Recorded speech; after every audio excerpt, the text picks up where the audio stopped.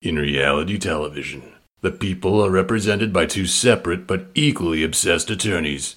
This is their podcast.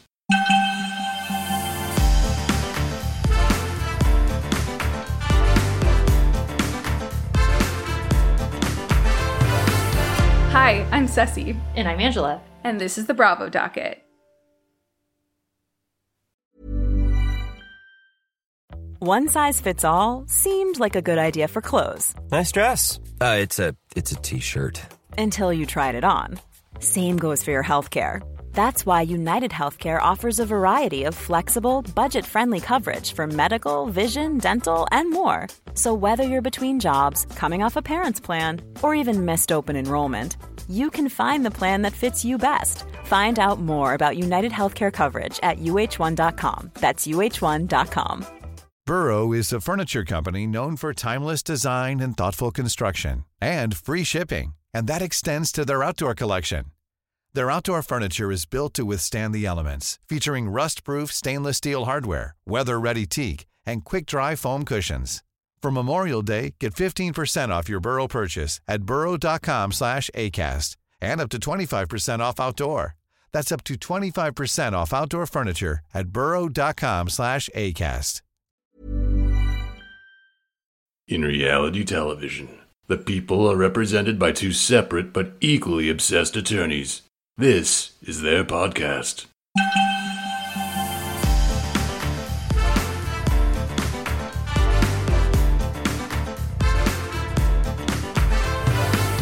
Hi, I'm Ceci. And I'm Angela. And this is the Bravo Docket. All right. Hello, everyone. Welcome to the Bravo Docket. So today we're going to be talking about some of the recent motions that have been filed in Jen Shah's case. I believe all of these were in anticipation of her trial when it was scheduled for March 22nd. But since it got moved, they're going to have a bit of time to argue these and resolve them. But they are very interesting. They're pretty juicy. Do you want to give us a little preview of what they are, Angela? Yeah, so the motions eliminates the stuff that government wants in, Jen Shah wants out. Brian Moylan's book about the Real Housewives is cited multiple times. There's claims that Jen Shah threatened Stuart Smith, Stu Chains, and his wife, and they want to keep that out. Lots of really interesting stuff. So do you want to give an overview of the motions in limine and what they are? Yeah, so these are motions. When you have a jury trial, you file motions in limine, and that's when both sides say what they want to keep from being put in front of the jury so that the jury isn't prejudiced, there isn't a mistrial, things like that. Because you can't unring a bell. You can't unhear or unsee things. And so they make arguments saying, okay, well, the relevance of this is so low, but the prejudice is so high that it shouldn't be admitted, even if it is slightly relevant, and so on and so forth. So yeah, the law around this is that evidence can be excluded or may be excluded if its probative value is substantially outweighed by the danger of unfair prejudice, confusion of the issues, misleading the jury, or by considerations of undue delay, waste of time, or needless presentation of cumulative evidence. So the moving party puts in what evidence they think should be excluded and why it would prejudice their case and sway a jury unfairly. So I like to think of it like the scales of justice. And so you have to put the proposed evidence on one side and how much that actually tends to prove what the government wants to use it to prove, and then the potential prejudice to the jury on the other side. And if the prejudice of whatever the evidence is far outweighs the probative value, then it should be excluded on that basis. And so the judge has to look at that, put it in the scales, and make a determination. And then something that's going to be argued in these is that unfair prejudice in the criminal context can be evidence that shows someone's propensity or likelihood to commit crimes, and that evidence's probative value is outweighed by its prejudicial impact. And I think that's what comes up a lot in Jen Shah's motions here. So it's like their capacity to do something, like that, the fact that they've lied before, they're going to lie again, things like that. Like that evidence is often withheld from the jury, unless it's in specific circumstances. Like going through these, Jen Shah is arguing that the government should not be able to put on evidence in front of the jury that she did not disclose to the IRS certain income from her participation in the crimes charged. So that's one thing the government wants to do. Number 2, the government wants to admit evidence that Jen Shah failed to maintain records relating to foreign financial accounts. And they're arguing that, no, this isn't direct evidence and it shouldn't be allowed in. So that's the second thing. 3, evidence. The government wants to get in evidence that in June 2018, that Jen Shah directed Stuart Smith to lie during a Federal Trade Commission deposition. So that's the FTC deposition that Stuart Smith admitted to giving false testimony in his plea. And then 4, the government wants to get in evidence relating to the use of a credit card of Mastery Pro Group by Jen Shah. And she does not want that in. And then 5, evidence that during the period of the indictment, which is a long time, that's like 9 years. I think it was 12 years. Yeah. So evidence that during those 12 years that Jen Shah threatened Stuart Smith and Stuart Smith's wife. And Jen Shah does not want that in front of the jury. Or is the indictment period from when they received the indictment until now? I read it like that she may have threatened them after the indictment, but I don't know. Well, in the motion, I don't know, because I that's what I thought initially too. Yeah. But then in her attorney's motion that was filed on her behalf, they say the government will seek to admit evidence that during the time of the indictment, which spans 9 years, the defendant threatened Smith and Smith's wife. So, but I agree with you. I just assumed immediately that it was she got arrested and then was like threatening. Don't, snitches get stitches. Don't you dare. Right. I'll drown you in a lake or whatever, like what she said to Whitney. And then finally, they do not want in any clips from the Real Housewives of Salt Lake City. They don't want any clips used from that in their case. There's one more.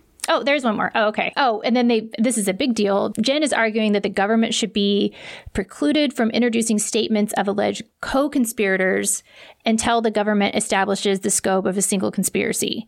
So we can talk more about that later. That's a big one. So going back to the top, the exclusion of evidence of alleged tax evasion. I mean, I can see their arguments on this one. This isn't direct evidence of the crimes that are being charged. So, I mean, it's not direct evidence of the conspiracy to commit money laundering. It's not direct evidence of the wire fraud via telemarketing. But I can see why being like, okay, well, if you believe that this was all, completely above board and you weren't doing anything wrong, why didn't you disclose all of it on your federal tax returns? I mean, it looks bad, but it's also risky because it's like, she's like, who are they going to get this evidence? How are they going to get this evidence out? I mean, I guess they can't cross-examine her with it unless she takes the stand. So are they just admitting the records? I guess maybe they have a records custodian or somebody say like, these are the verified records, and they can ask that person on those records, was this income disclosed? No. So, can you explain what that means? And maybe they have an expert or something for that. I don't know. What do you think? Oh, I have no idea. But I took their argument to be that the government can't just bring it in just because they want to bring it in. They have to tie it to the alleged fraud or directly link it to the direct alleged fraud. So that's exactly right. It has to be probative of a disputed issue at trial. It can't be so ancillary then it doesn't, meet that balancing test. And then the evidence that she failed to maintain records relating to foreign financial accounts. Again, I can see when you are charged with money laundering, how this could be an issue. So again, I get their point. They need to prove the connection specifically. So yeah, because they allege that she has bank accounts in other countries. Like, what was it? Kosovo. Oh, Kosovo. I was going to say something else with a K. Yeah, in Kosovo. So they're like, why don't you have records of this? But why would she? Isn't that the whole point? Yeah. So, I mean, and they're saying the government has to show that the funds that in these foreign accounts are directly related to the alleged activity, and that the government shouldn't be able to put on this evidence until they can show that connection. And that's fair. I think that's fair. They should have to show the connection before they do that. Isn't it interesting that they are not denying the existence of the accounts? Well, so reading this, at the very beginning in their preliminary statement, they say the government's theory of the case is that Jennifer Shah was involved in a conspiracy to commit wire fraud through a telemarketing scheme that spanned 9 years from 2012 until at least March 2021. And conspired to commit money laundering with the proceeds of the fraud. Ms. Shah's defense is that while she worked in the telemarketing industry and worked with many of the people who are witnesses in this case, including Stuart Smith, she did not participate in the fraud. So because everybody else, as Ceci has explained and we've talked about in our episode, everyone else has pled guilty or offered a plea. They can't really deny. How many people is that again that have said, yes, this was fraudulent? 12? Yeah. So that's 12 people saying, yeah, it was fraud. I did the fraud. I feel terrible about it. It's fraud. So they kind of like saying it wasn't fraud isn't going to work. They're essentially saying, okay, yeah, there was fraud, but she didn't know about it and she didn't participate in the conspiracy. So she thought everything was great and was reasonable and but above she had the law. This account in Kosovo just for fun. Yeah. So the third one is evidence that they want to exclude evidence that she directed Stu to lie during the FTC deposition. Mm-hmm. Yeah. And they're basically saying like it doesn't show anything that the government has to prove in this case, which. Yeah. They argue, and this is the propensity part that I was bringing up before. They argue that this evidence would only be used to show her propensity for dishonesty, and on that basis, it should be excluded. So they're arguing that the government only wants to put this in to be like, look at how bad Jen is, instead of actually tying it to any part of the scheme. And on that basis, it's more prejudicial than probative, so it should be excluded. The next thing is the government wants to get on evidence relating to the use of the credit card by Mastery Pro Group by the defendant. The government proposes to elicit evidence that during the period of the indictment, the defendant used the credit card of Mastery Pro Group for personal expenses in violation of her agreement with Stuart Smith, and falsely claimed that the personal expenses she charged to that credit card were unauthorized purchases made by her assistant in New York City. So she's just saying, her attorneys are saying, like, what is the justification for this? How does this prove anything specifically that is in the indictment? And she's like, the evidence will only paint the defendant in a bad light as someone who would use a business credit card for personal expenses and then falsely blame another for its use. Are they admitting there that she did? That's what I'm saying. Yeah. They're not like, it should be excluded because it's false. They're like, it should be excluded because it paints her in a bad light, which I think you're allowed to paint people in a bad light in trial. Not everything has to be great, but it does have to meet a standard. I mean, it does, like There has to be a reason you're bringing it in. The probative value has to outweigh the prejudicial, and like it should be as fair as possible to the criminal defendant, to the person charged with the crime. And it's kind of like, okay, so if the government has millions of documents and all this evidence, and maybe 8 or 5 or 4 of the co-conspirators are going to say, oh yeah, she did do this, she knew, then they don't need this extra stuff. And so there isn't a strong justification for letting it in. Also, like you have actually done all these things. You don't want her to get an appeal granted on the basis that this was an unfair trial either. So that's another consideration. Yeah, this evidence is kind of like if they brought in the Uber driver yeah, to testify. I mean, it's like some of it's like, I don't see, if the government really has all this evidence, then they probably don't need all of this stuff. And it could very easily be very prejudicial. Yeah. So, yeah, the next one, evidence that she threatens Stu Chains and his wife. Now, that might, if Stu testifies against her, I could see how that could come in. Yeah. Because that shows that she knew that what they were doing was illegal and she was worried about, I could see that coming in. But like the defense says here, without more details, it's difficult to discuss this proffer of evidence since neither the subject matter, content, or the timing is provided. Yeah, they're like, it's not enough details for us to argue against why it shouldn't be brought in. And then here I thought was real juicy stuff. Ceci, do you want to talk about this one a bit? This is excluding any Real Housewives clips from use at trial. And we kind of knew they were going to do this. And it kind of came up in the voir dire questions, too, where one of their proposed voir dire questions to the jury for jury selection is, have you ever seen Real Housewives of Salt Lake City? And do you think they're actually rich? And do you think you believe everything that on that show is actually true? So it's like they're painting this narrative that what you see on the screen isn't necessarily true. And it's kind of played up for the cameras and, which it is. Yeah. Just to read from some of the briefing, the defense opposes the use and evidence of any clips from Real Housewives of Salt Lake City. And they talk about how it would have to fall under one of the hearsay exceptions, which is true because it's an out-of-court statement. So to evaluate whether any of the statements the government might seek to use falls under an exception to the hearsay rule, it is necessary to examine the method used to produce and edit the Housewives show, and also the motivations and contrivances that permeate the production of the Housewives franchise. As will be clearly shown below, there is no circumstance under which a clip of Jen Shah from her appearance on The Real Housewives of Salt Lake City should be used in court, as these clips do not have any indica of reliability, which is the fundamental principle underlying the hearsay exception, and indeed, the rules of evidence. And then I thought this was fascinating. So, because this attorney is having to educate this federal judge on the Real Housewives and how they work. I mean, unless this federal judge, is it a man or it's a man, isn't it? Yeah. So unless this male federal judge is a fan of Real Housewives and has some familiarity with this, or his wife does, or I don't know, husband, whoever, then she has to educate the judge on it. So she has links to articles like See Real Housewives, A Beginner's Guide, Time.com.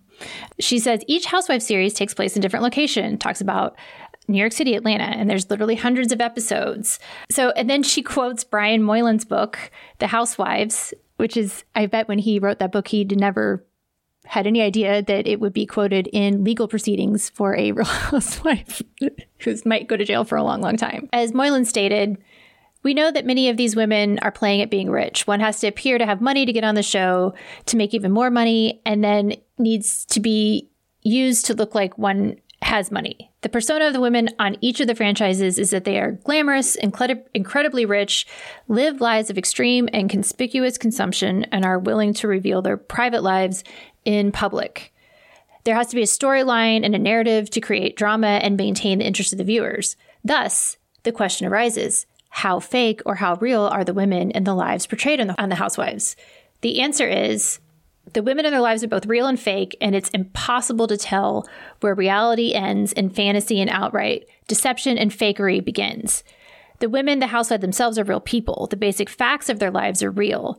Their names, their husbands, the divorces, the time in rehabs, their children. But the more pertinent questions, according to Moylan, are how produced are these shows? How much of what you're seeing on TV is natural and spontaneous, and how much is crafted and manipulated? As Moylan puts it, when lives get turned into storylines, how much of it is reality, how much is for the camera, and how much is manipulated in the post-production? So the answer is a great deal, probably much more than the average viewer imagines. The line between what is real and what is produced, manipulated, and made up is porous and hidden. I love that this is an illegal briefing. I know. It's so good. Do you want to take the rest of it? Yeah, let me scroll down. I just wanted to note that they're bringing this up because they're trying to say that there is an incentive to exaggerate the things that you put on the show, because as you get more popular, you make more money on the show and you want to stay on it to make more money. So people play up what they do on the show to stay on. And I think that's true. I think that's a really fair argument.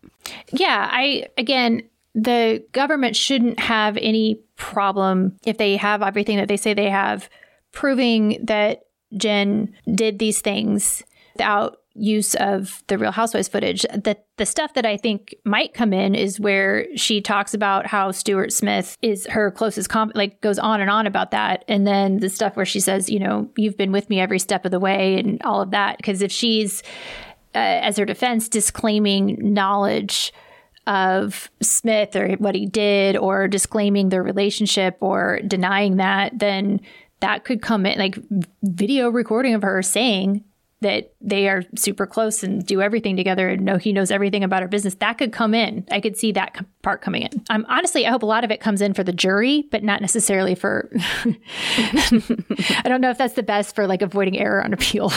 But it will be interesting to see, what comes in. Wait, can you bring up the point? You haven't brought it up on our podcast. You brought it up when we did Meet Amy Phillips. Oh, yeah. The Bethany thing. Can you bring that up here? Yeah. So a long time ago, before Ceci and I even connected on the internet, I had been kind of interested in Bethany's divorce, and I was reading some stuff about it. And it was fascinating because Bethany is so smart.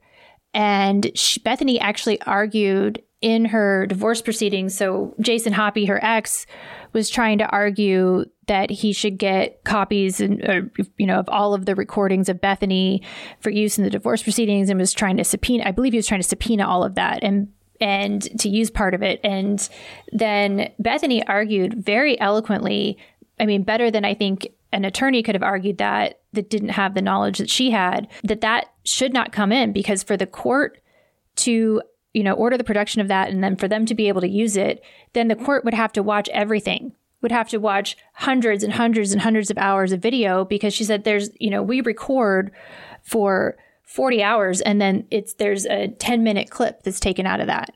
And so for the court to understand the context of what was being said and what was being done, the court would have to watch all of it. And so Bethany was smart enough to make that argument to the court in a way that would be compelling to the court, because that judge does not have time and does not want to do that. And that's true. In order to get the true context of it, you would have to watch all of it. And so I just thought that was fascinating that she was able to argue that well, and also able to argue from the viewpoint of understanding what would be compelling to the judge, because that's difficult. That's difficult to do sometimes. Mm-hmm. They won that motion. Yeah. And I think that is another argument that they're making here as well. So the first, like we just read through, is that they're playing it up for the camera to stay on the show. And then the second part is that it's highly edited and crafted through post-production. So it says that they film more than 40 hours of footage in a 44-minute episode, according to Brian Moyen. Is it Moyen or Moylan? Oh, they misspelled it there. Haha, that's their fault. Moylan, not me. I caught a typo. Moylan. And any actual clip of the housewives is just a tiny portion of the footage that was shot. And an episode can turn a week of filming to just part of a day. Yeah. And one thing I wanted to bring up, because I think this is, I never expected to read shade at Melissa Gorga in a legal pleading, but it says, at the beginning of every season of every Housewives production, the producers interview each character and work up a storyline for the season. Some of them are more or less real. A child going to college, comma. Some are entirely made up, trying to have another baby or pretending to want to open a particular business. And I'm like, is that directed directly at Melissa Gorga? I thought that trying to have another baby was directed at Jenny. Oh, no, I read that as Melissa Gorga had this storyline of how she supposedly wanted to have another baby and nobody believed it. And it came up at the reunion that she was faking that for a storyline. Yeah. But then they cite to Moylan. So yeah, it's whatever he was thinking for that. Yeah. So I don't know. But yeah, I think, trying to have another baby's maybe been a fake storyline for multiple people. I think it started, or the fake pregnancy, Ramona being like, I think I'm pregnant.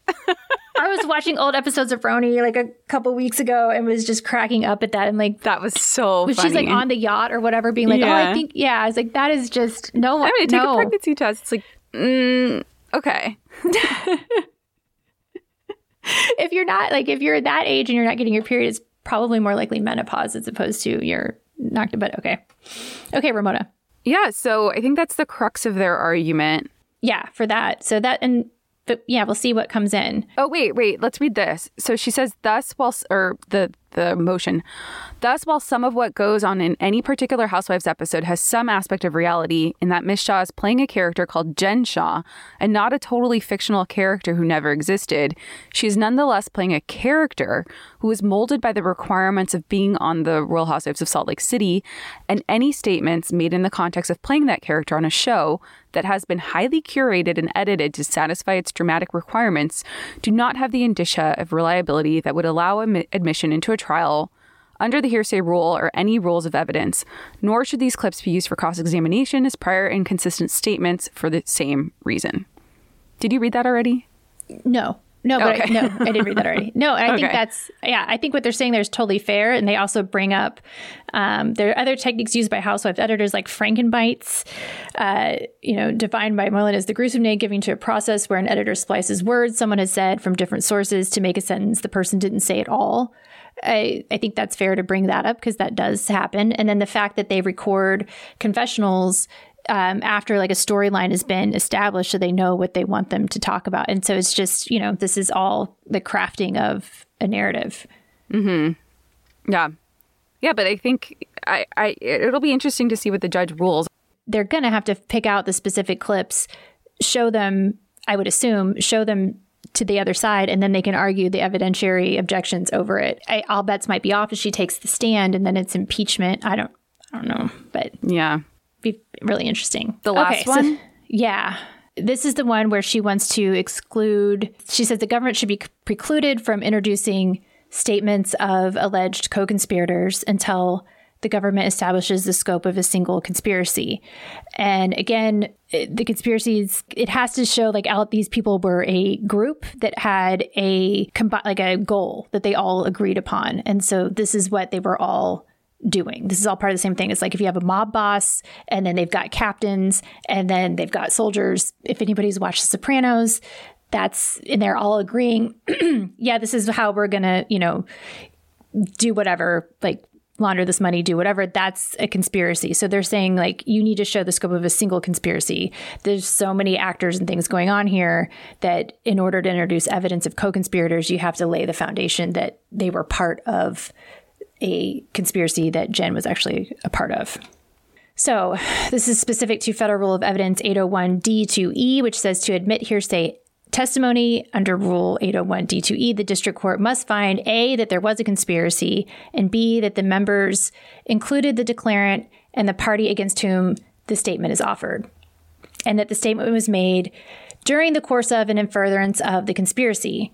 So these are the preliminary questions that have to be resolved by the district court. That's what they're arguing. Okay, so Jen Shah on the co-conspirator point, I just wanted to read a paragraph directly from the motion that I thought was really interesting. It gives us some insight into what she's trying to argue here, or what she might try and argue in defense of herself at trial. So she says, it is defendant's understanding, so Jen, that the government will use Stuart Smith as a cord by which to tie Ms. Shah to Smith's own crime spree and a host of other conspiracies and actors with whom Ms. Shah has no real connection. But the government's own evidence suggests that Mr. Smith's testimony could be a gateway for impermissible hearsay.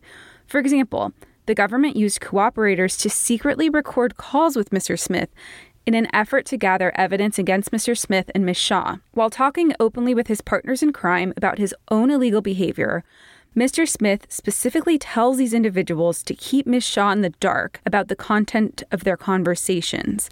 This is but one example of the distinct conspiracies with distinct casts of conspirators, and should give the court pause before allowing the government to carte blanche offer hearsay testimony under the impermissibly broad umbrella of, quote, telemarketing fraud. I thought that was just really interesting because it's interesting to read that there were recordings of phone conversations. I think we knew about that before and we've mentioned it in prior episodes. But the fact that supposedly in one of these transcripts that Jen got, Stu was like, leave Jen out of this, don't bring her in. I thought that was interesting. Did you have any thoughts on that? No, but it just is really interesting because it makes you wonder, was Stu trying to keep portions of the funds for himself? Or was there some kind of concerted effort between the two of them?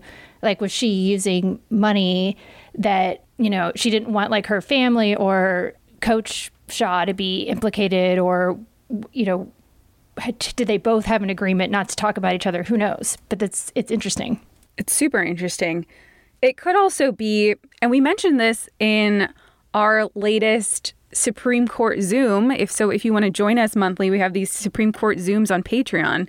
We mentioned in the Supreme Court Zoom that this could just be one transcript and one instance of him just saying, leave Jen off of it. We don't know if this happened often, but it is very interesting. A lot can happen in 3 years, like a chatbot may be your new best friend. But what won't change? Needing health insurance. United Healthcare Tri-Term Medical Plans, underwritten by Golden Rule Insurance Company, offer flexible, budget-friendly coverage that lasts nearly 3 years in some states. Learn more at uh1.com. Ready to pop the question? The jewelers at BlueNile.com have got sparkle down to a science with beautiful lab-grown diamonds worthy of your most brilliant moments. Their lab-grown diamonds are independently graded and guaranteed identical to natural diamonds, and they're ready to ship to your door. Go to BlueNile.com and use promo code LISTEN to get $50 off your purchase of $500 or more. That's code LISTEN at BlueNile.com for $50 off. BlueNile.com, code LISTEN. Hey, Dave. Yeah, Randy. Since we founded Bombas, we've always said our socks, underwear, and T-shirts are super soft. Any new ideas? Maybe sublimely soft. Or disgustingly cozy. Wait, what? I got it. Bombas. Absurdly comfortable essentials for yourself and for those facing homelessness. Because one purchased equals one donated. Wow, did we just write an ad? Yes. Bombas. Big comfort for everyone. Go to bombas.com/ACAST and use code ACAST for 20% off your first purchase. Millions of people have lost weight with personalized plans from Noom. Like Evan, who can't stand salads and still lost 50 pounds. Salads generally for most people are the easy button, right? For me, that wasn't an option. I never really was a salad guy. That's just not who I am. But Noom worked for me. Get your personalized plan today at Noom.com. Real Noom user compensated to provide their story. In 4 weeks, the typical Noom user can expect to lose 1 to 2 pounds per week. Individual results may vary. Yeah, so the government they filed an opposition to Jen Shah's motions in limine, and they have some defenses of their intent to get in some co-conspirator statements. Well, everything. Well, they yeah, have, everything. So, yeah, but yeah. we just talked about the co-conspirator statements. But yes, they have responses to just about everything, and the details are still somewhat vague because the government seems to be holding its cards close to their chest, which they're allowed to do, are interesting. Yeah, so I think we should go through these in the order that we went through Jen's arguments. So I guess, technically it's 7 things, but like 5 main pieces of evidence and then the 2 high-level concepts. So the first thing we had mentioned was Jen wants to exclude the government's evidence of alleged tax evasion. And earlier in this episode, we explained why she wants that out. Do you want to talk about why the government wants to bring it in?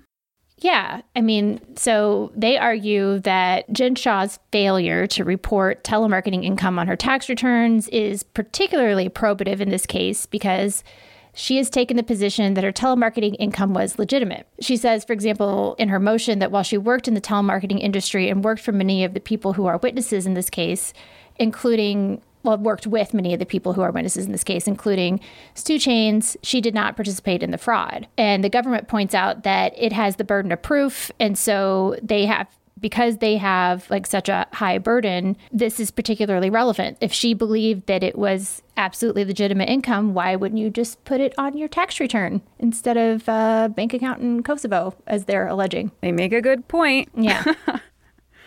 So that brings us to the next one, which we talked about, was the evidence of failure to maintain foreign accounts. The government for this one argues, hey, we put it in the indictment. We said you had accounts in Kosovo. This is within the heart of what constitutes direct evidence of the charged conspiracies.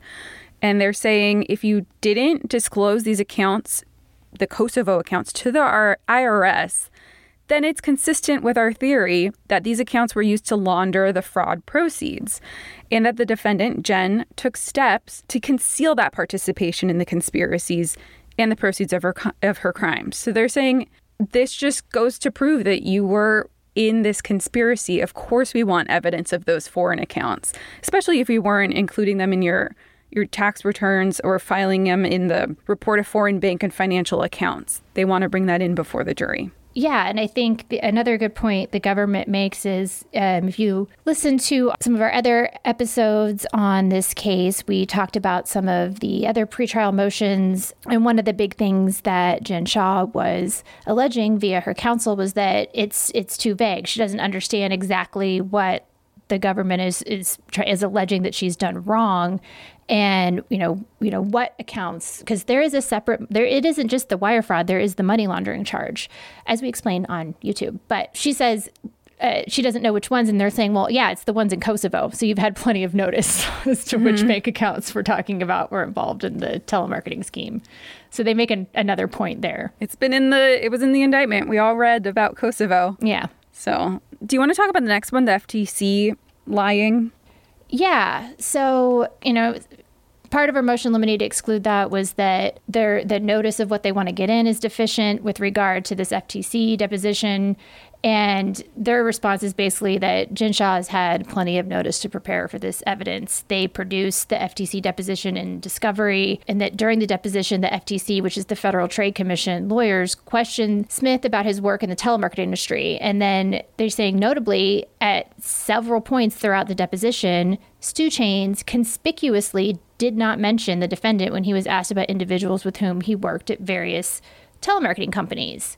Also, just to point out, we went back and, again, we talked about this in our last Supreme Court Zoom. We went back and looked at those FTC charges, and they're almost identical. It's just a civil charge. It would seem it would put you on pretty high levels of notice as to the legitimacy of this type of alleged behavior. Right. Yeah. And that's the government wants to bring this in because it's saying that she knew that she was engaging in fraud and took steps to actually hide her involvement from it. So they think it's weird that Smith wouldn't have mentioned working with her at this deposition, but he did mention that he worked with some of the defendants kind of in his plea. He didn't mention Jen by name, but it's just interesting because they actually did work together. And it goes to your earlier point. Maybe they had some sort of agreement to leave each other's names off of calls or leave each other's names out of certain things to try and not implicate each other. But it is just weird that he wouldn't mention Jen if they were coworkers in this deposition.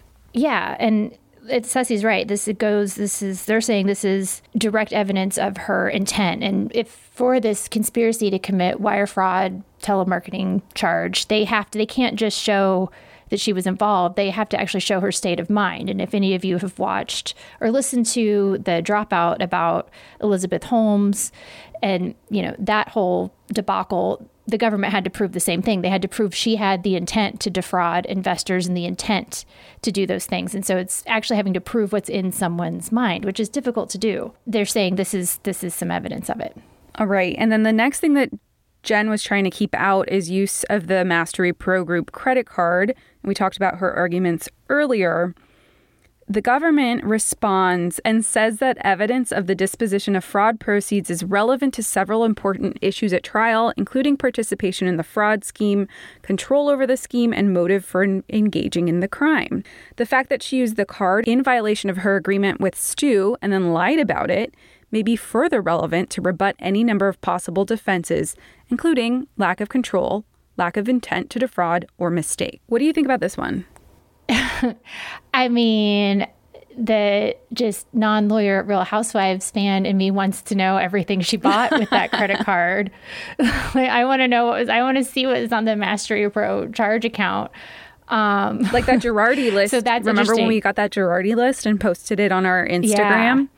And like several followers were like, this charge is this person and this charge is this. That was fun. I want to see that too. That was fun. So I thought that was interesting. And then the government makes a point that says they haven't decided whether or not to elicit this testimony if it comes in at trial. But they say it's not going to be more sensational or more disturbing than the charged crimes and will therefore not be unduly prejudicial. And they cite a case in support of that. I've never heard that argument before, basically saying if for it to be more prejudicial than probative, then it needs to be worse than the crime charge. But I don't know how good that is. I mean, think about like a murder case. There's so many small things that could be really prejudicial that aren't worse than murder. Right. So I don't know. I haven't researched that, so I can't speak to the veracity of that argument. This one just feels like the weakest one to me. I don't know. Like the fact that she used the credit card and lied to Stu. Okay. So what? It's almost like the 90s comics, like Women Be Shopping. Like what? Why is yeah. this? Like, okay. They're not charging her for like not paying her credit card bills. It's just weird. But the next one that Jen was trying to keep out and the government responds to is evidence that during the indictment period, Jen threatened Stu and his wife. Yeah. So, I mean, the indictment period, like we said earlier, is like 9 years. So that's a long time. I will say I thought Stu Chains looked, and this is not a lawyer response, this is just me watching the show, he did look scared of her. I think a lot of people look scared of her. But I thought it was just more he was uncomfortable being on TV. But he looked nervous around her. But we've seen her like be very threatening. She threatened to drown. Didn't she threaten to drown Whitney in the lake? I'm not, again. So let me switch back to legal topics. They're saying this evidence would be very probative because of their case, because they believe she is going to allege that Stu Chains was the mastermind behind any fraudulent activity and that she was kept in the dark about the criminal conduct, in which that does align with what she said that we saw the last season of Salt Lake City. She seemed to be very clear. I had no idea what was going on. These charges confused me. Smith had his own stuff, and she acted shocked that she had gotten arrested and indicted. So yeah, I can see her making that argument. I know. I think she is, and this is kind of proof that she is. We'll have to wait and see if she does at trial. But what do you think of the question that we got at our Zoom? Again, our Zoom is so fun, that she, after being deposed, her and Stu and the FTC giving the sanctions against their old company, that they took that and started their new company thinking that they were doing it right this time. That they were like, we're going to do it right this time. We're not going to make anything illegal. We're going to be by the book. What do you think about that argument? Do you believe that that is what Stu and Jen were trying to do? Do you think that's something that they're going to argue at trial? What do you think? I mean, that might be something that it's hard. It's hard because that might be something that Jen tries to argue, but that she thought she was doing it correctly. But she seems to be disavowing that she was in business with Stu Chains, which I don't know how she's going to do that. Yeah. But you still have to have a real product for this. You have to be selling a real product, something that is just not just an utter fabrication, which is what the government is alleging. So I think that's an argument she will make. I don't know how well it's going to work for her. I mean, the Kosovo accounts and the Tiger text, I don't think helps that argument. The fact that she had foreign accounts and that she was allegedly trying to be sneaky about it. So I don't know. And you're right, that is a competing narrative. How can you be doing it right with Stu, but then also not work with Stu? So we'll see what she tries to do. I think I am leaning more towards her maybe argument that they didn't work together at all. I think she'll do that. Yeah. I like this. This sentence in here is interesting because it looks like one of the things that Stu and or the government are going to say is that, and this is a quote, evidence the defendant threatened Smith and his wife is relevant to the nature of the relationship, which is what Ceci and I were just talking about. But then they say it's also probative of her guilt by showing that Shah exercised emotional and psychological control over Smith. So either she might be trying, like Ceci's saying, she might try to make the argument that he was controlling her, but then it looks like the government could possibly be putting on Stu to make the argument that she had emotional and psychological control over him. It just gets more and more interesting, doesn't it? It does. It does. Did they argue stuff about the Housewives clips? Yeah, they did. They said the government will likely offer as trial exhibits brief clips. This is a quote from the reality television show, The Real Housewives of Salt Lake City. They say the clips will consist of defendants, meaning Shah's, statements and interactions with other members of the telemarketing scheme, including Smith. So I'm like, wait a minute. Yeah. Whoa. Now, this is not, please nobody hear us say this and think that one of the other cast members is involved. That's not what I think this means. She's had multiple assistants that we've seen over the 2 years that Salt Lake City has aired. And so I think that's what that is. I don't want anyone to take this as Baby Gorgeous was implicated in the telemarketing scheme or something. Justin, Whitney's husband. or Justin or anybody. Wow, that's really interesting. Yeah. And then on the co-conspirator statements, what did they argue there? I mean, co-conspirator statements are just well known to be admissible. So they go ahead and make all the arguments for that. They say the government anticipates that cooperating witnesses will testify about conversations with individuals who worked with the defendant about the telemarketing scheme. And then they say these co-conspirator statements all fall within a tightly defined conspiracy of individuals who worked with the defendant either at companies she controlled or at companies with which she partnered. The government alleges that these co-conspirator statements are admissible under Federal Rule of Evidence 801 D2E, and which says, a statement is not hearsay if the statement is offered against an opposing party and was made by the party's co-conspirator during and in furtherance of the conspiracy. So that's what they're saying, like, this is the Federal Rule of Evidence. This is exactly what we're trying to do, is what the rule says we're allowed to do, and we'll get that in. So to admit a statement under this rule. So hearsay is an out-of-court statement for the truth of the matter asserted, which is basically saying it's like just a statement that you're trying to say the statement is true, whatever the content of the statement is, but it was made outside of court or some other admissible evidence. So to admit a statement under the co-conspirator rule, the court, and this is a legal issue, so the court has to find two facts, and they say by a preponderance of the evidence. One, that a conspiracy that included the defendant and the declarant existed, and two, that the statement was made during the course of and in furtherance of the conspiracy. So because her alleged co-conspirators have all pled guilty, then and acknowledged the existence of the conspiracy, the government kind of has that in the bag for getting that evidence. That's a shoo-in. Yeah. So they have the government has this is obviously the co-conspirator statements are very important. So there's a lot more that they have in their response. They do point out that they'll prove the existence of a smaller conspiracy to launder the funds of the telemarketing scheme. Apparently there's another co-conspirator that's going to testify about that as well. So yeah, that's the government's response. All right. So we actually don't know what the outcome is on this. It's still being heard, but we will update everyone once we have a decision on all of these, because they're all very interesting. Yeah. Yeah. Okay, so then there were some other filings filed by the co-defendants in Jen Shah's case, and it was motions to quash the subpoenas that Jen Shah served on the co-defendants' counsel. I believe she served these subpoenas on all of the co-defendants' counsel, and the government ends up joining in on these motions. Let me read what is going on. So the reason that they're trying to quash, which is I kind of feel like quash is one of those words that it kind of sounds like what it is. It does, because it sounds like squash. Squash. Yeah. It's like onomatopoeia. Is that what that is? Yeah, I think so. It's like, it's basically to squash it. Like, I'm not going to produce these things that you are asking me to produce. It's asking the judge to rule on that. And so the subpoena, they put what the requests are that Jen sent them. And the subpoena request the production of the following documents. All documents and communications between you and any member of the United States Attorney's Office concerning this matter. Number 2, all documents and communications between you and any law enforcement agent concerning this matter. And number 3, all attorney notes or other documents prepared by you from each proffer session attended by the defendant in connection with this matter.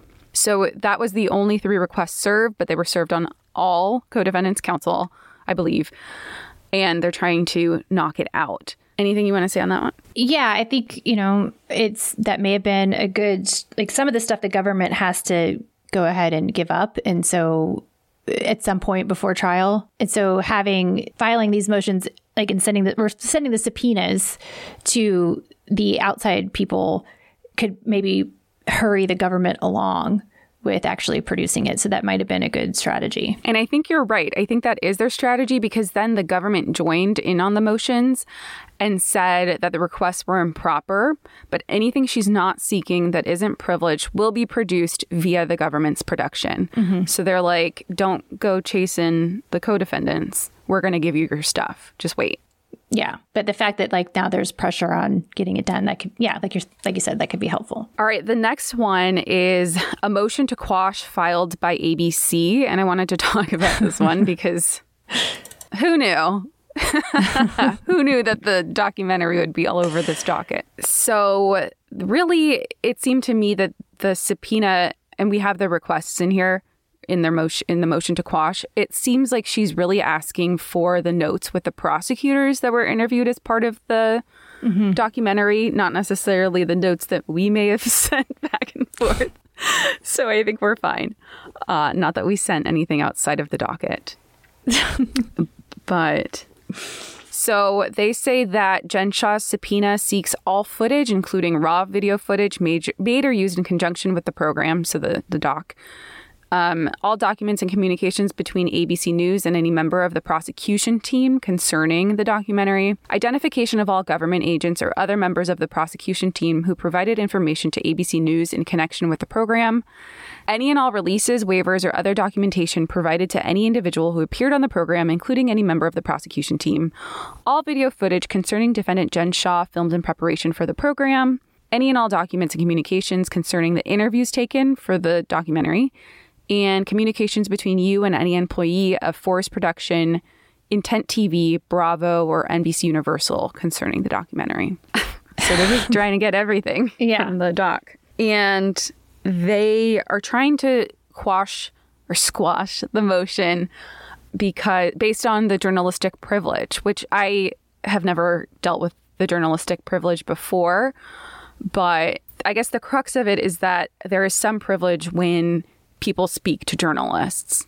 Anything to add to that? Yeah, I mean, so I am so used to complex, high dollar, really contested civil litigation in federal court. And in those types of cases, like the amount of stuff that you have to produce if it's asked for tends to be like really broad and astronomical.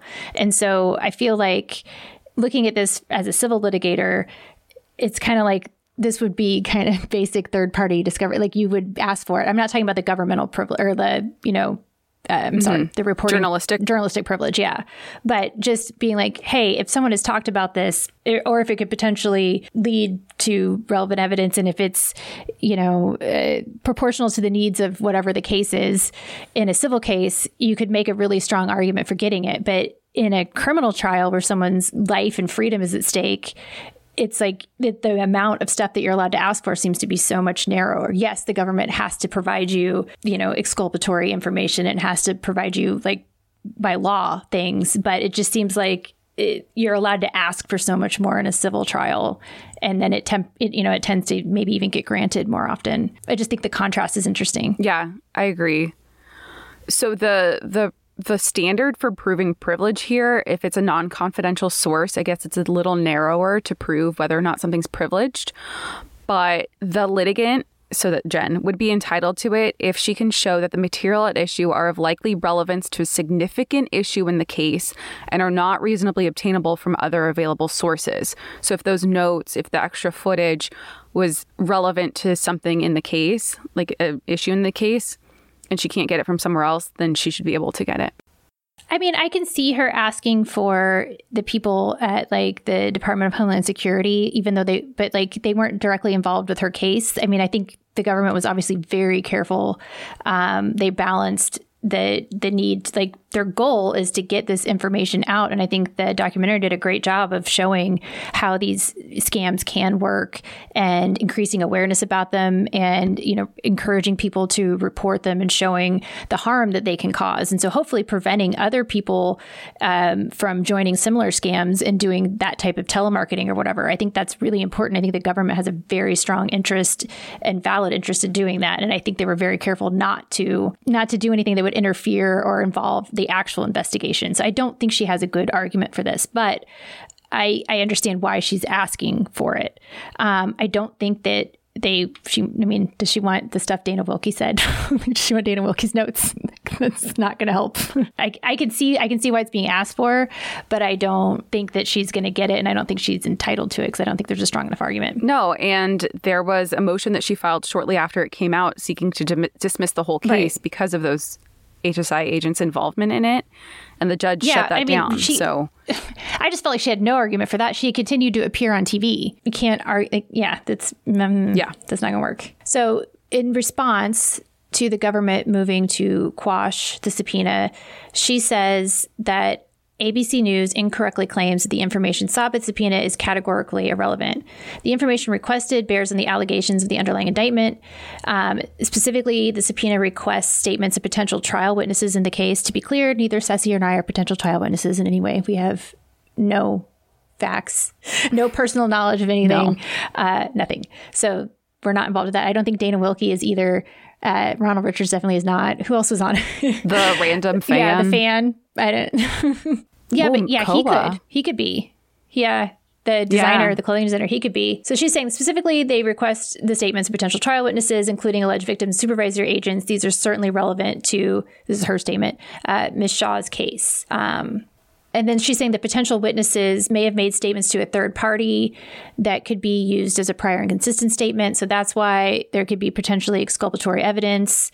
And she says the subpoena seeks actual prior videotape statements from potential witnesses in Ms. Shah's case and not just third party notes of those statements. She's making the arguments that if any of these people that were on the documentary are actual witnesses, I should get their statements. And I think Ceci's right that the only one I can think of would be Koa, because he actually had personal knowledge of Jen and interactions with her. Yeah, so we'll see. This one is also still pending. We don't have a decision yet. Relatively a new motion, so we'll see how it comes out. Anything else to add on these motions? Not on these. Okay, so yeah, that was all of the motions that have been recently filed. I think these were obviously in anticipation of trial when it was set for March 22nd. But now that it was pushed to July. Yeah. July or June. Now that it was pushed to the summer, they're going to have a bit to kind of resolve them. Anything else you want to add about these motions or Jen's case in general? She is innocent until proven guilty. We haven't seen all the facts, and I am just really interested for who the witnesses are going to be and what is actually going to come in. I wouldn't be surprised if the judge grants some of the motions of keeping, because the judge just probably doesn't want to deal with the clips unless he absolutely has to. I wouldn't be surprised if some of her motions to exclude things do get granted. Agreed. And then I wanted to raise how Heather said that she was going to be sitting there every day of the trial to support Jen, and same with Coach. So if we go, we'll see you there, guys. I like New York in the summertime, so. Yeah.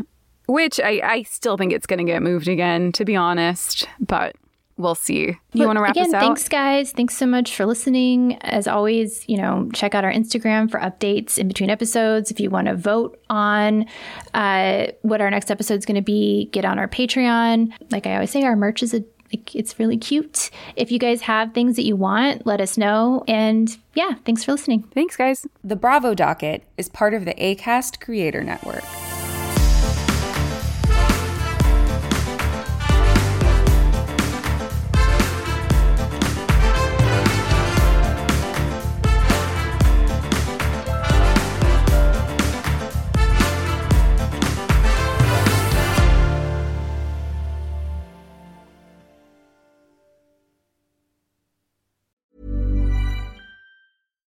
Hi, I'm Daniel, founder of Pretty Litter. Cats and cat owners deserve better than any old-fashioned litter. That's why I teamed up with scientists and veterinarians to create Pretty Litter. Its innovative crystal formula has superior odor control and weighs up to 80% less than clay litter. Pretty Litter even monitors health by changing colors to help detect early signs of potential illness. It's the world's smartest kitty litter.